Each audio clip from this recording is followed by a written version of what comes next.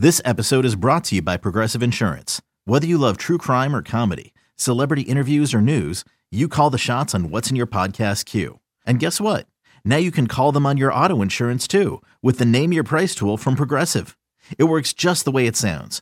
You tell Progressive how much you want to pay for car insurance, and they'll show you coverage options that fit your budget. Get your quote today at Progressive.com to join the over 28 million drivers who trust Progressive.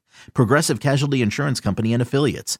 Price and coverage match limited by state law. When you need mealtime inspiration, it's worth shopping Kroger, where you'll find over 30,000 mouth-watering choices that excite your inner foodie. And no matter what tasty choice you make, you'll enjoy our everyday low prices, plus extra ways to save, like digital coupons worth over $600 each week. You can also save up to $1 off per gallon at the pump with fuel points. More savings and more inspiring flavors make shopping Kroger worth it every time. Kroger, fresh for everyone. Fuel restrictions apply. Bridget, I know you like your goalie talk. We haven't really talked about Swayman's return to the lineup against the Blackhawks. That was his first game back, right? Yep. Obviously the Hawks didn't present a huge challenge, but he still looked good. Yeah, he did. Not a huge challenge, true. Yeah, I think he faced 3 shots in the first period, so really got eased back in. He looked like Julie the cat out there leaning on the crossbar. Yeah, see, you wonder how he would have fared in today's game against Tampa Bay, where they threw Ullmark just right into the fire and gave up the first 9 shots on goal. It was 9-0 to start the game, Tampa Bay. And at the end of the game, too, all of a sudden, they got up 5-1, and then they're just like, we got this. And then they're just like, Ullmark, you can handle the rest. And he got bombarded at the end of the game as well. In those kind of games, you know, I'm glad that wasn't the kind of game Swayman played when he first got back from injury. Well, and that's why it was so important it was very convenient to be able to get him into one of those games before they went out on this road trip, before they hit this, you know, it's their toughest 3-week stretch of the whole season. So getting Swayman kind of that warm-up game before Chicago, because you're going to need him on this trip. I'm going to guess he's starting Wednesday against the Panthers. Nothing's announced yet, but that's what I would guess. And then Ullmark comes back home for the Black Friday game against Carolina. But yeah, I think that, I was thinking of it, and like at one point, Jim Montgomery was asked if Swayman would need an AHL conditioning start. And he was like, no. And it's like, well, you know what? He basically got that. Like that's kind of what the Blackhawks were. You mentioned the fast start Tampa got off to, and I meant to make this point earlier, but we had talked on one of the recent podcasts saying they needed more complete efforts during this tough stretch, because they had some games against weaker opponents where they would kind of sleepwalk through the first period, or they let up in the second period. And I remember saying, well, they can't do that against those better teams. And then, you got a complete 60-minute effort against Chicago. Well, it turns out that they can do it against better teams and still win, because they did against Tampa. They did basically weren't ready for the start of that game. They let up at 5-1, and it didn't matter. It's such a testament to just how good this team is, and how, I got the sense once we saw how the Bruins came on the second period and just dominated the Lightning and got 3 goals to go up, take a 3-goal lead. It was like that first period was Tampa's chance. And you feel like if you don't put this Bruins team away or put them in a big hole when you get a chance, you're going to regret it. And even if you do, you still might not beat them. Like Pittsburgh put the Bruins in a hole and they still came back and beat them. They're never going to be out of the game, but you just get the feeling that if teams catch them off guard for a period and you only come out of it with a 1-goal lead, that's not going to be good enough. You have to try to bury them. Yeah, Ullmark has been so good that it's been like, he's handled such a storm every once in a while that you're just like, okay, well, luckily for him, because this could have been a 3-0 hole or whatever. And you want what this reminds me of, what you just described is how in the playoffs there's such a huge correlation between scoring first and winning. And in order to be one of those teams that comes back and get, say it's a road game and you need to come back and win after giving up the first goal. This is one of those teams that's like, guys, no worries. We do this all the time. We're used to this. We got you. Like it's a team that feels like even if it's like a high stakes game on the road, playoffs, this is the kind of team that you still trust to come back and to take those games. Yeah, I mean, the way they're playing right now and how deep they are on paper, like we've all watched a lot of hockey in our lives, and we've seen a lot of Bruins teams, and we know we can separate the contenders from the pretenders, especially when it pertains to the Bruins. Like there are years when the Bruins make the playoffs, but you just know that they have a certain ceiling. We still have to see Carolina. I want to see them play New Jersey, although New Jersey's they're a cute little story right now, but they have to do it's really impressive what they're doing, but I'm not going to sit there and call them a Eastern Conference power just yet. But like we've seen them play the Rangers. I gotta say though, I'm getting there fairly quickly on that. I'm a fan of the Devils. I am. Like I think they're really promising. I'm just saying I can't say I'm afraid of them just yet. Like I can't say that. But yeah. We've seen the Bruins play already. Some of the better teams in the Eastern Conference this year, right? Like we saw them play the Rangers in Madison Square Garden, and you could tell in that game the Bruins have better structure. They're better defensively. We saw them play the Panthers. We're gonna see them play them again tomorrow. But we know Florida's defensive structure isn't there. It never has been. Even last year when they were setting records, there were offensive records. We see the Bruins beat Washington. They beat the Penguins.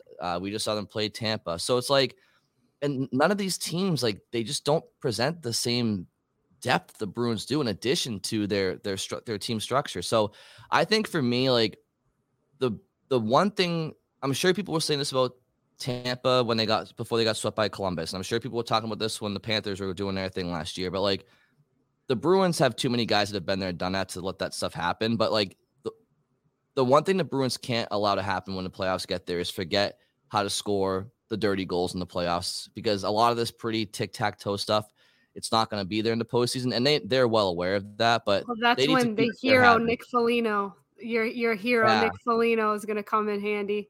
Yeah.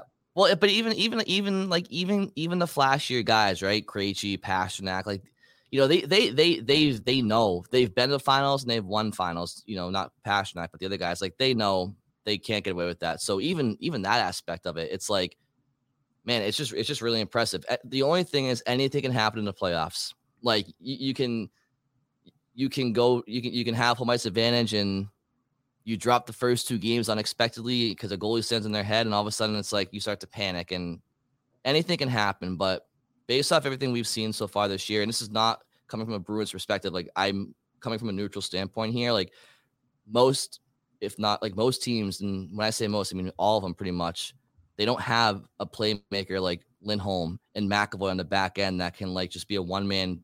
They just don't have it. Colorado does with Makar and Taves, but like it's just not really out there.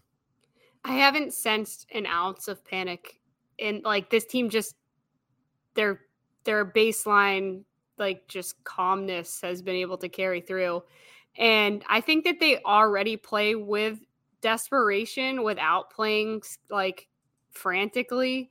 Like you notice that guys just are giving their full effort on pretty much every shift. Like it's just like look back at the Foligno goal, just diving like that. He's diving at that puck like he needs to, tie a game for the Stanley Cup or something. Like they don't seem to be a desperate team in terms of, needing the goals, but they act like they're all so important. So it bodes well for the playoffs. Obviously, this is such a hot streak, and somebody they were talking to before the game, Sophia was talking to before the game on Tampa Bay, said like, oh, you know, they're on their hot streak and all hot streaks come to an end. But I was like, I felt like he was being a little salty, but yeah, they do. But it just seems like there's not going to be an extended part of this season where they're going to be in a hole, like playing bad hockey. And to the Devils, they're on a 13-game win streak, and that's nothing I would have predicted to start the year either. And if you're the Bruins, you hope that, because the Bruins play them twice in about a month at the end of December, you hope they've fallen off a little bit by that point in time, and that they hit a colder streak by the time the end of December rolls around when you play them. Get to see who really won the Eric Haula Pavel Zacha trade. I think we already know who won that. I mean, Zacha's even Haula's playing well for the Devils too. Like he's playing bad. He's like, down there. Yeah, he's got like seven. He's like 8 or 9 points, and Zacha has what 12 or so. I mean, yeah. I don't know if it still is, but for a while, Haula was on like the Hughes the number one analytics line in all the NHL. They were like number one in expected goals and Corsi and all that stuff. Yeah, not to shit on him, but his fit, he didn't have a great fit here, and maybe he has a better fit there, and that's good for him. And Zacha, you had a source, Brian, aka a Devils fan that you talked to, I think it was you, that said, yeah. Oh yeah. Good luck with Pavel Zacha. Yeah. Because people there thought that he wasn't a great fit in New Jersey, so maybe they just both found better fits. I will say, like, and I don't know if you guys feel the same way, but when I watch Zacha, like, I noticed him more off the score sheet than I ever did with Haula. Like he seems to be more engaged in the play. He's part of the game when like he's doing give and goes with guys. He's stick lifting, he's back checking, and that's not to knock Haula, because like Haula always seemed to be trying to get back and stuff. He just was like, I just don't know if he has the hockey IQ that Zacha has. I guess that's probably the best way I can describe it. And you saw that, like, especially in the playoffs, where, I think in the second half of the season, that Haula-Pastrnak line, like, they did put legitimate effort into trying to improve defensively, but in the playoffs against Carolina, that line struggled in its own zone, and it really starts with Haula. Like, he was missing assignments. He's never been a particularly strong defensive player, and that was asking more of him than he was probably capable of delivering. So yeah, Zacha fits what the Bruins needed more. And I think, again, Haula was effective playing between Hall and Pastrnak last year. Prior to that, when he was playing in the bottom six, he was not effective. So I think Zacha just gives him more flexibility. He's more likely to help that third line. If that's where, where he ends up. Obviously he's back up on the second line right now, but yeah, I would say so far everyone's happy with that trade. We'll see if that continues, but certainly Zacha seems to be a better fit for the Bruins. Well, New Jersey didn't want to pay Zacha, right? That was like their biggest thing. Yeah. I don't know if New Jersey was down on Zacha as a player necessarily. They just didn't think that he was worth the going to arbitration and committing to him for more than a couple more years at 4+, whatever, So. Yeah, and it'll be interesting to see, since he's only here in Boston on a 1-year deal, what extension talks would look like with him at some point, because this year was kind of a tryout, but based on everything that Zacha and management said, it was more just so like, okay, we want you to be here long term. We're going to do the 1-year trial, make sure everything is as we expect it to be. And so he's somebody else that is kind of playing for a contract as well.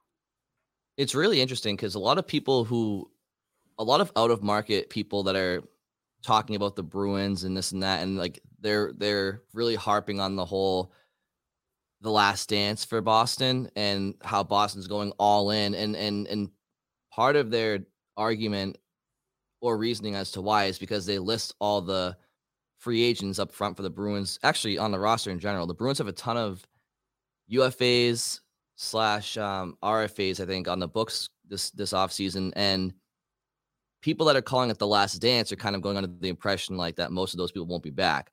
I mean, I like to think that a lot of them probably will be. And then we'll see what happens at the center ice position. But it's Zacha's one of them. I mean, people are acting like the Bruins are just going to like not be competitive next year. So I guess we'll see. The Bruins might surprise me and just kind of, depending on what happens this year, let people walk. But I think Zacha, they'll probably want to re-sign him along with another handful of guys. Like Clifton's a guy, for example, that they'd probably want to re-sign, right? Or is he going to go to is he going to get paid somewhere else? No sick. Obviously, we said Pasternak and others, Krejci. Like there's a lot of Trent Frederick. There's a lot of decisions to be made in the offseason. So that's why I don't want to look too far ahead, but it is interesting. You bring up his kind of show me year here with the Bruins. Like if he does show them, are the Bruins going to pay him, or are they going to let him kind of walk? It depends what their goal is going to next year. Like we know they've said that rebuilds aren't accepted in Boston. So if that's their philosophy, then that's their philosophy, but we'll see if that changes. But apparently scumbags are accepted. Yeah. We've learned that they'll allow a scumbag here or there. Anyhow, we are getting late and we have a fashion segment to get to. So Scott, you open this up because you're the one who sent us the pictures. Yeah, so UniWatch, I would say probably the foremost authority on all things sports uniforms. Someone sent them a Bruins jersey that was hanging in a store somewhere in Canada, of what certainly appears to be the Bruins Winter Classic jersey. Seems like some store jumped the gun and leaked it early and has it out had it out on shelves. We tweeted this from @the_skate_pod on Twitter, so you can check it out there if you haven't seen it. But it has, the word mark and the affectionately known as Meth Bear logo that had already been, the Bruins had already revealed that was their logo for the Winter Classic. So that checks out. The rest of the jersey is a black design, kind of like with some waves in it, and then yellow stripes, yellow on the shoulders. Brian or Bridget, do you want to give your reaction first? Well, I just want to say that this is so stupid from the store because the jerseys, I don't know when they were supposed to actually say what they were. Do you guys know when the actual Friday? It's this Friday, yeah. I guess that's not too bad then because we're less than a week away, but they all say order by November 27th and they say crested by Christmas. So they're trying to do a Christmas sale on these. And so they jumped the gun. But I was hoping for a little bit more. I mean, I was hoping, you know how they have the Pooh Bears? I was hoping big Meth Bear, big as you can put them right in the middle. I don't even need it to say Boston, just Meth Bear. That would have been cool with me. And I think Brian's right in our group chat to say that the cream color, that the Boston is across in cream. Meth Bear is outlined in cream, but it's missing more that cream color in the bands that are on the arms. And I think that would have been a nicer look there. It would have been more classic-y. The brighter Bruins color to me is not as classic, throwback as maybe a little bit of a lighter yellow, that creamy color. Yeah, I think it lacks contrast is kind of where I was getting at with that. I think if you guys are looking at it, I think on the sleeves there's one too many of those yellow. But this is if we're going with this jersey that they already are using, this is my edits to it. It's not what I would do in general, but with this jersey, what I would do is I would take one of the yellows, the third yellow stripe off the cuff of the sleeve, so that's just two yellows, and then insert the beige Boston color in sandwich in between. Do that on both sleeves and on the bottom, and then I would put that cream, that beige color, add a striping to the underneath the shoulders too to kind of get some color up there. But I like Bridges' idea. I would have gone if this was from scratch. I would have gone full size meth bear, which I think was it Ty Anderson or DJ Bean. Somebody said on Twitter like a few weeks ago or last week that it used to be called the crack bear, and then people sometimes started calling it the meth bear. But I would go with that. I would have gone with the meth bear, big meth bear on the front with like a white template. I probably would have done like the Ray Bork, Cam Neely era jerseys with the meth bear from that era. I kind of feel like I'm looking at like a Pittsburgh Pirates baseball jersey, and it's like they're playing the Penguins. They're at Fenway. I don't know if they're going like a baseball theme or something. It doesn't look like a Bruins jersey to me. It just looks like a Hockey Night in Boston jersey or something. By the way, Brian, maybe he switched his drug of choice at some point along the way, and he stepped it up to meth. It's possible. It's possible that bear looks a little crazy. Yeah, or like we talked about before, maybe he was just chugging the Dayquil. Yeah. Either way, that's what Scott looked like. That's pretty much just what Scott looked like this morning. Yeah, I've been battling a bit of a cold. If anyone's picked up on that, I don't think I sound too bad, but I don't know. Maybe day to day flu-like symptoms. Yeah, I agree with what you guys said. I also don't like the shoulders on it, like this kind of yellow patch look. I don't know. I don't like that. It looks too much like a practice jersey or something. I think what we're all saying is less would have been more. Like less striping and literally simple bear in the middle. And to your point about like the, this cream color, like not being anywhere in the stripes or, even as trim, it's almost like the jersey's doing two different things. Like one's just this black and yellow where it's not even going to have any white trim anywhere. And then you get this word mark in the bear with the cream color, but it's like, well, that's just for the crest. And then it's in the little, string tie at the top, but then it's not anywhere else. I also don't like it in the string tie. I've always liked the ties on jerseys. No, I just mean the color. I don't like the cream there. I would have liked it elsewhere. Well, I like the cream tie better than if it was that yellow as a tie. Yeah. That would have been too much. I just think it just looks incomplete to me. And also, if you look at the 2016 Winter Classic jersey, it's not that much different. It's like, come on, guys, could you not switched up a little bit? You're gonna go. Because I thought the same thing with that jersey too. I know some people like that jersey. I always thought it was boring as hell. It was like watching grass grow. But like that jersey, I felt the same way. It's like you can't. I don't like a black base with like just yellow and no lighter color to make things pop. It's just too. Now this yellow appears to be brighter than the one that they use at Gillette, but it's just, I don't know. I think it was a missed opportunity. I also think when you're playing the Penguins, you have to imagine that the Penguins are gonna probably clash with them. So it's like the less black and gold solely would have helped differentiate yourself. I don't know. I guess we'll have to see the rest of the uniform. Where was this store? It was somewhere in Canada.